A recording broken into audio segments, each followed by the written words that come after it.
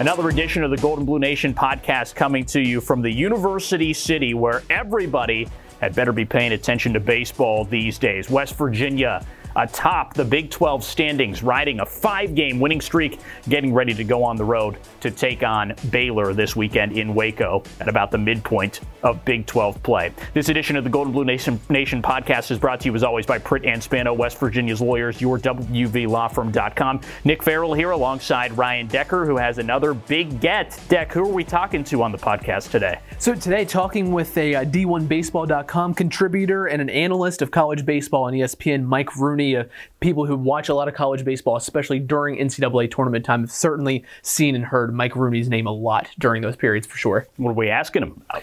So asking him, about the big news from Wednesday of West Virginia right now, as of this moment, being a projected NCAA tournament regional host. And of course, just overall, talking about the great start to this season by West Virginia and Randy Mazey's crew sitting at 30-11 right now with 14 games to play. Mountaineers, 30 victories already, the most recent coming against Penn State in 14-2 fashion. JJ Wetherholt and Grant Hussey hitting grand slams in that game in back-to-back innings as the Mountaineers split their regular season series with the Nittany Lions.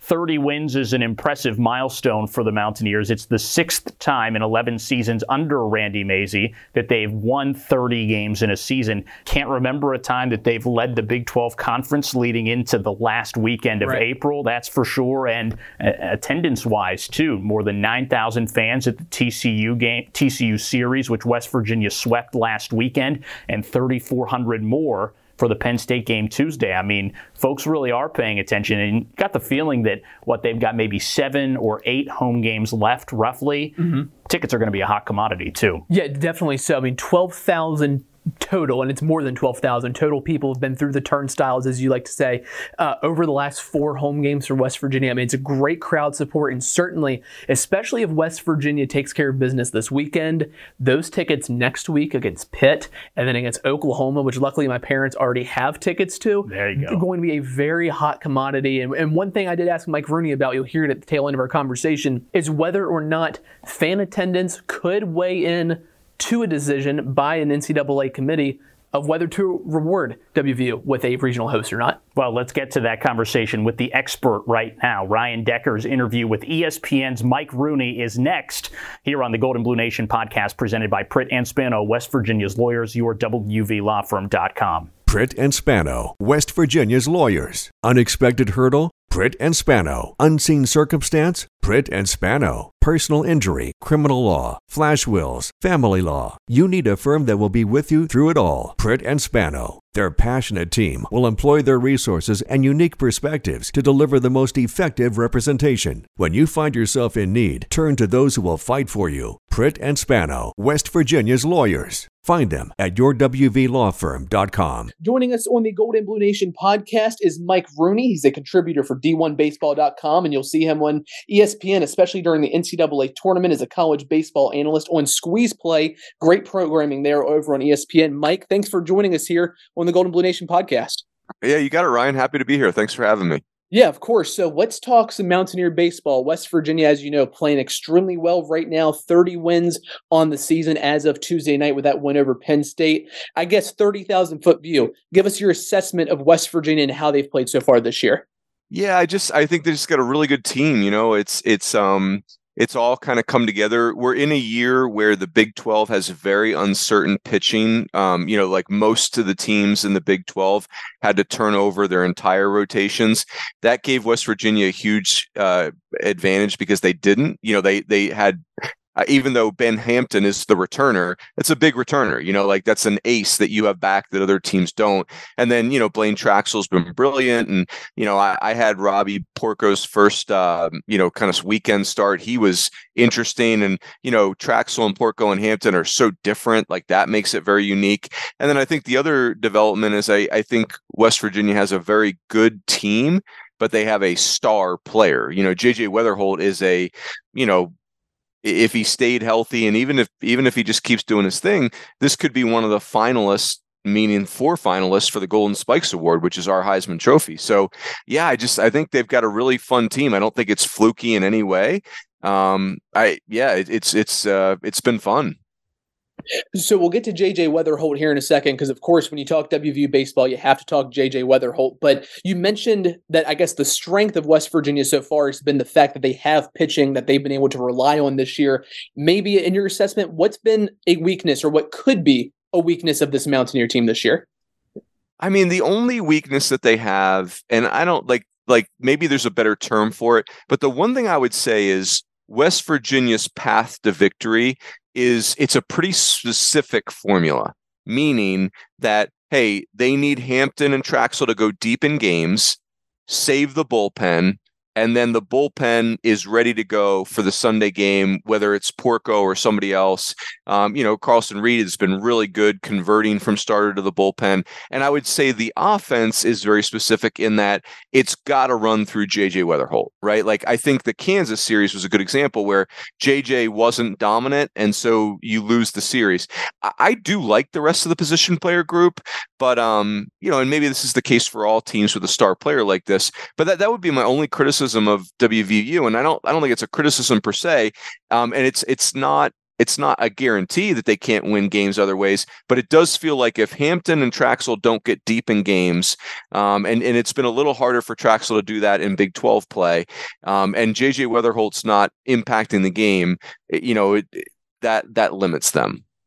Right, and as you kind of alluded to, WVU had to figure out how to win without JJ there for about a week's time as he was out with that hand injury, but he came back, and as I'm sure you've seen, his first at-bat back into the lineup, hits that 3-run double over the weekend, and then Tuesday night hits a grand slam in the third inning, just really got that crowd energized. Hitting well over 400 this year, 459 is his current batting average. He's leading the Big 12 in just about everything. I mean, contextualize, if you can, the season that JJ is having and where this kind of ranks among the great seasons that are happening around college baseball this year. Yeah, I would say, JJ's interesting because he's not massive. He's not a physically imposing kid. He's a good looking athlete. He's kind of got that it factor. I'd say that's like his biggest thing. He's a really good left-handed hitter. The two most famous players in college baseball right now are probably Dylan Cruz and Paul Skeens at LSU. Cruz is different than JJ. Cruz is projected to be the first pick in the draft. JJ's not draft eligible until next year. Cruz is a center fielder. So they're different players. Paul Skeens is a pitcher. The other kid that's in this conversation with JJ is, or two other kids, Nolan Shanuel at Florida Atlantic. He's kind of their corner infielder, left-handed bat. The thing that Shanuel is doing, that JJ's kind of doing, is he's got like 57 walks and hit by pitches and only 13 strikeouts. Probably hitting for a little bit more power than JJ. I think the big calling card for JJ Wetherholt, though, is his numbers are awesome. He's got a ton of stolen bases, which is a speed element that those other candidates and players don't have.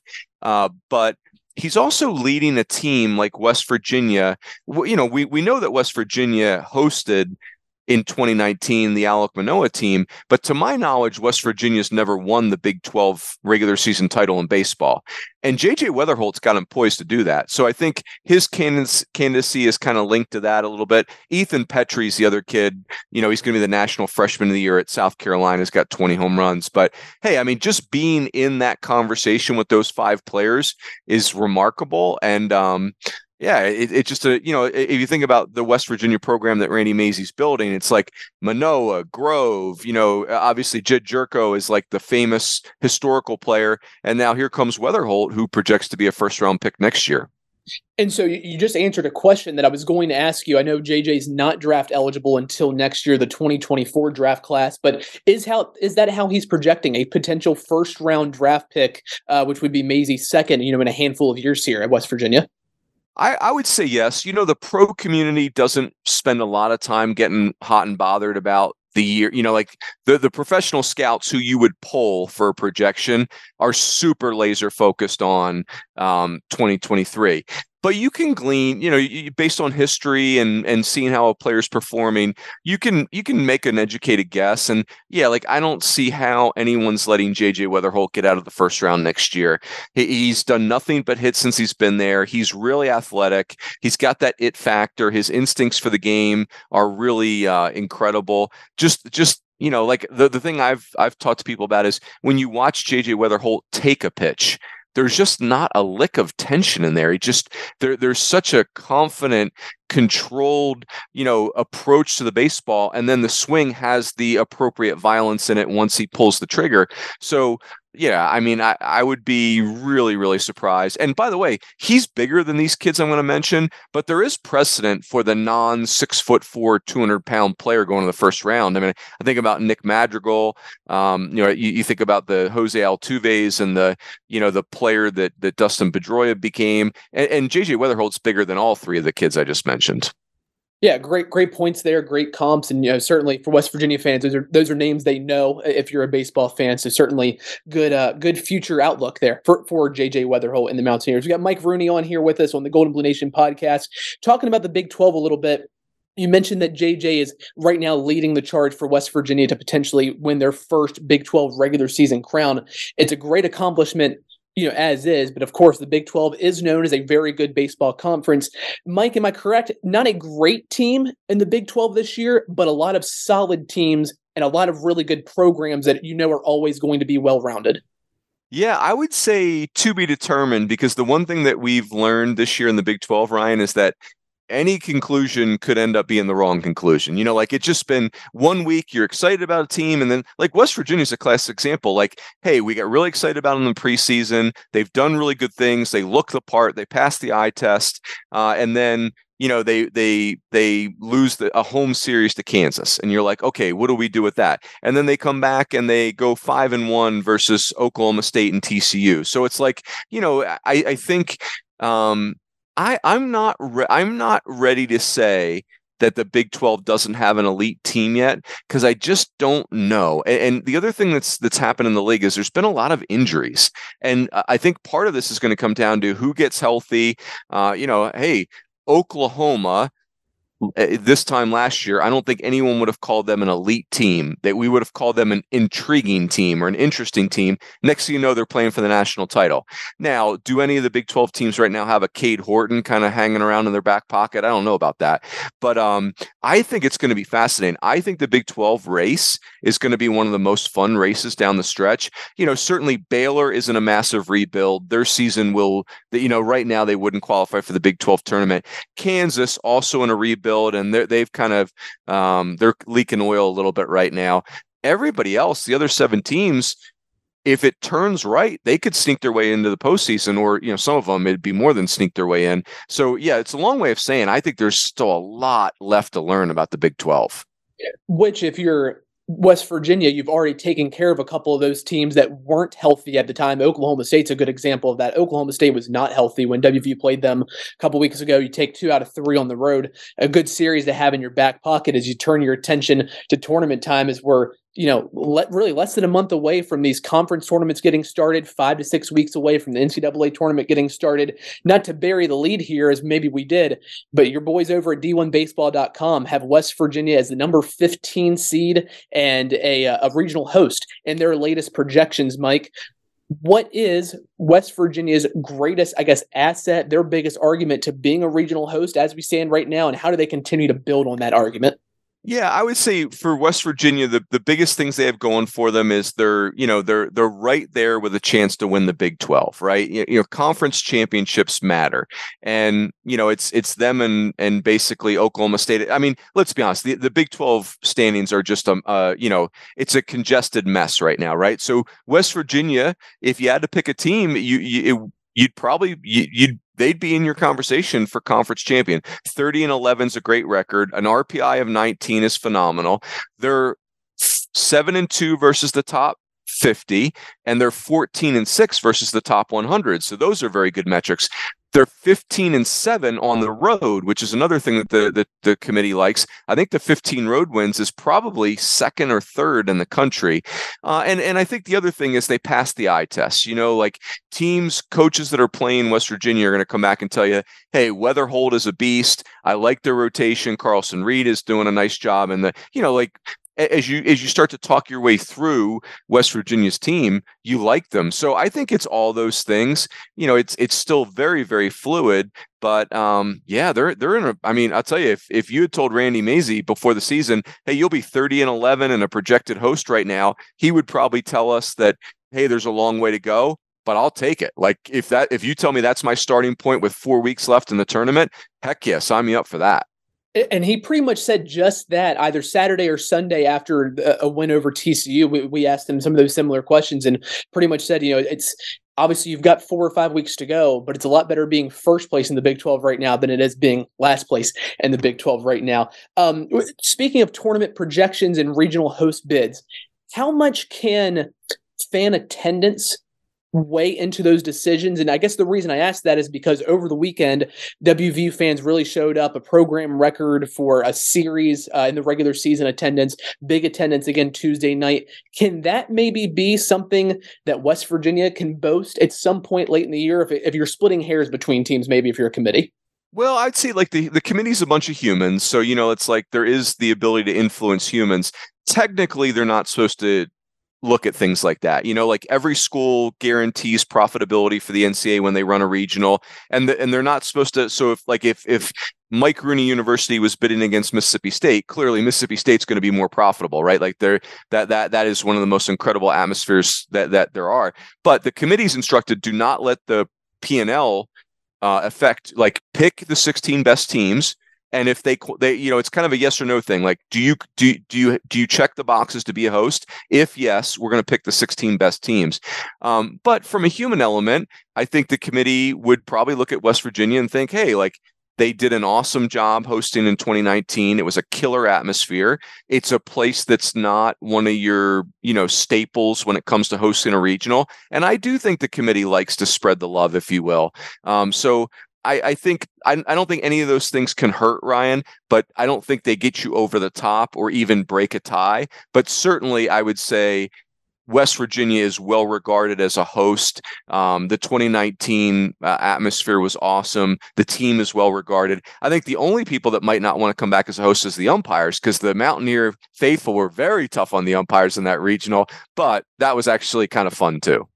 And they have stayed that way throughout this year. I can attest to that for sure. They get on the umpires when they need to, of course, when they need to. Yes. Finishing up here with Mike Rooney. He's a contributor at D1Baseball.com, college baseball analyst for ESPN. So, Mike, one final thing here. 4 weeks to go, as we've mentioned, in this college baseball regular season. 14 games left for the Mountaineers. Over those 14 games, what left do they need to show you if you're on a committee for the NCAA tournament? What left do they need to show you? Yeah, I'd say I just want to keep seeing JJ Wetherholt his name in the lineup every day. Like when I check the box scores for West Virginia, that's the first thing I look at. Kind of interested on Tevin Tucker. Not that they don't need him to be on the tear that he's been on lately, but man, his offense has really emerged. That would be neat. I am curious about the third starter. I think I saw Robbie Porco's best career start. Is that sustainable? The other thing I would say is Blaine Traxel's not getting as deep as games as he had been, and he does have a thin margin for error. That said, I would bet on Blaine Traxel all day, every day. So just little things like that. But I think the long story short, Ryan, is if West Virginia just keeps doing their thing, they're going to be just fine, and they're going to be very much in the hosting discussion. Well, hopefully that's the case as we move down the road to May and get into the beginning of June there. And you're sitting on that ESPN desk for squeeze play and talking about a regional in Morgantown. Mike, definitely appreciate your time and your insight. Thank you so much for joining us here on the Golden Blue Nation podcast. Yeah, my pleasure. Thanks, Ryan.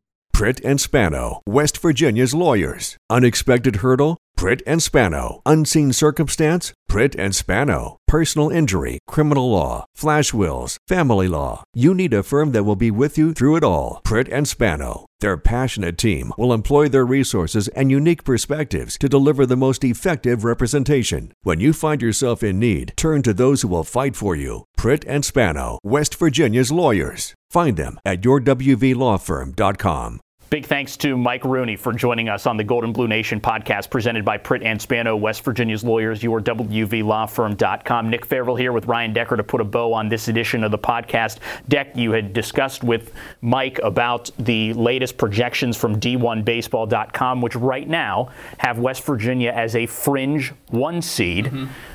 I think 15th overall. Yep. That would be good enough to be an NCAA regional host for the first time since 2019. I mean, when you look at the bigger picture in the Big 12, there's a lot of baseball left to play. West Virginia has beaten some good teams already, but still has some good teams on the docket. But it's not too far-fetched to think that they could be a top 16 seed in the tournament this season. Yeah, especially the way they've played the last 2 weeks and with opportunities you have moving forward. If West Virginia takes care of business this weekend against a last-place team in Baylor, who's last in the Big 12, I mean, you've already notched at that point 32, maybe 33 wins, depending on what happens there. Then you're playing a numbers game the rest of the season, truly, to get to you're looking at 38 wins. I mean, that alone should get you in a pretty good spot to be a regional host. If you could win 39, 40 maybe, including the Big 12 tournament, which you're at least getting 2 games in that tournament, certainly in good position to host a regional, and especially with marquee games against Texas and Texas Tech still to be played on the horizon. I mean, great opportunities ahead for West Virginia.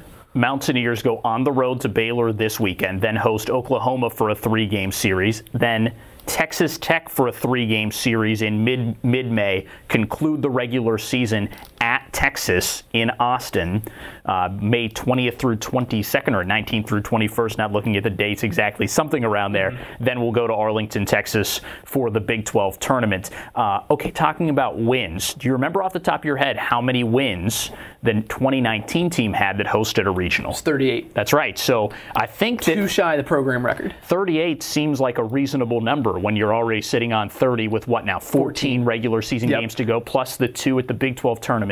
So if you're doing that math, pretty easy, right? You got to split the rest of the way, and you get to 38 for sure. Right. Essentially, to match that mark set by a Randy Mazey-led team, we'll say you got to play 500 ball the rest of the year, essentially, plus pick up a win, maybe, at least, in Arlington. But if you're looking at the program record, which was set in 1994, 40 wins, a nice round figure we can all remember, again, you're looking at 500 ball, slightly better than 500 ball the rest of the way, against teams, last place Baylor team, a Oklahoma team that has been very, very fluid, I guess you could say, this year, of playing hot, playing cold on any given weekend, and then a Pitt team that West Virginia's done a pretty good job, at least as of late, doing a good job taking care of business and beating up on. Well, look, let's just say it what it is, right? If this team gets to 40 before the end of the regular season, this team has won the Big 12 tournament, Big 12 regular season title. That is.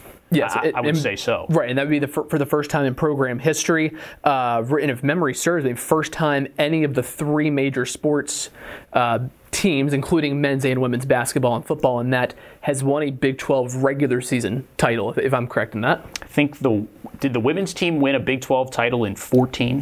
I know they won a postseason tournament title beating one Baylor year, in 17.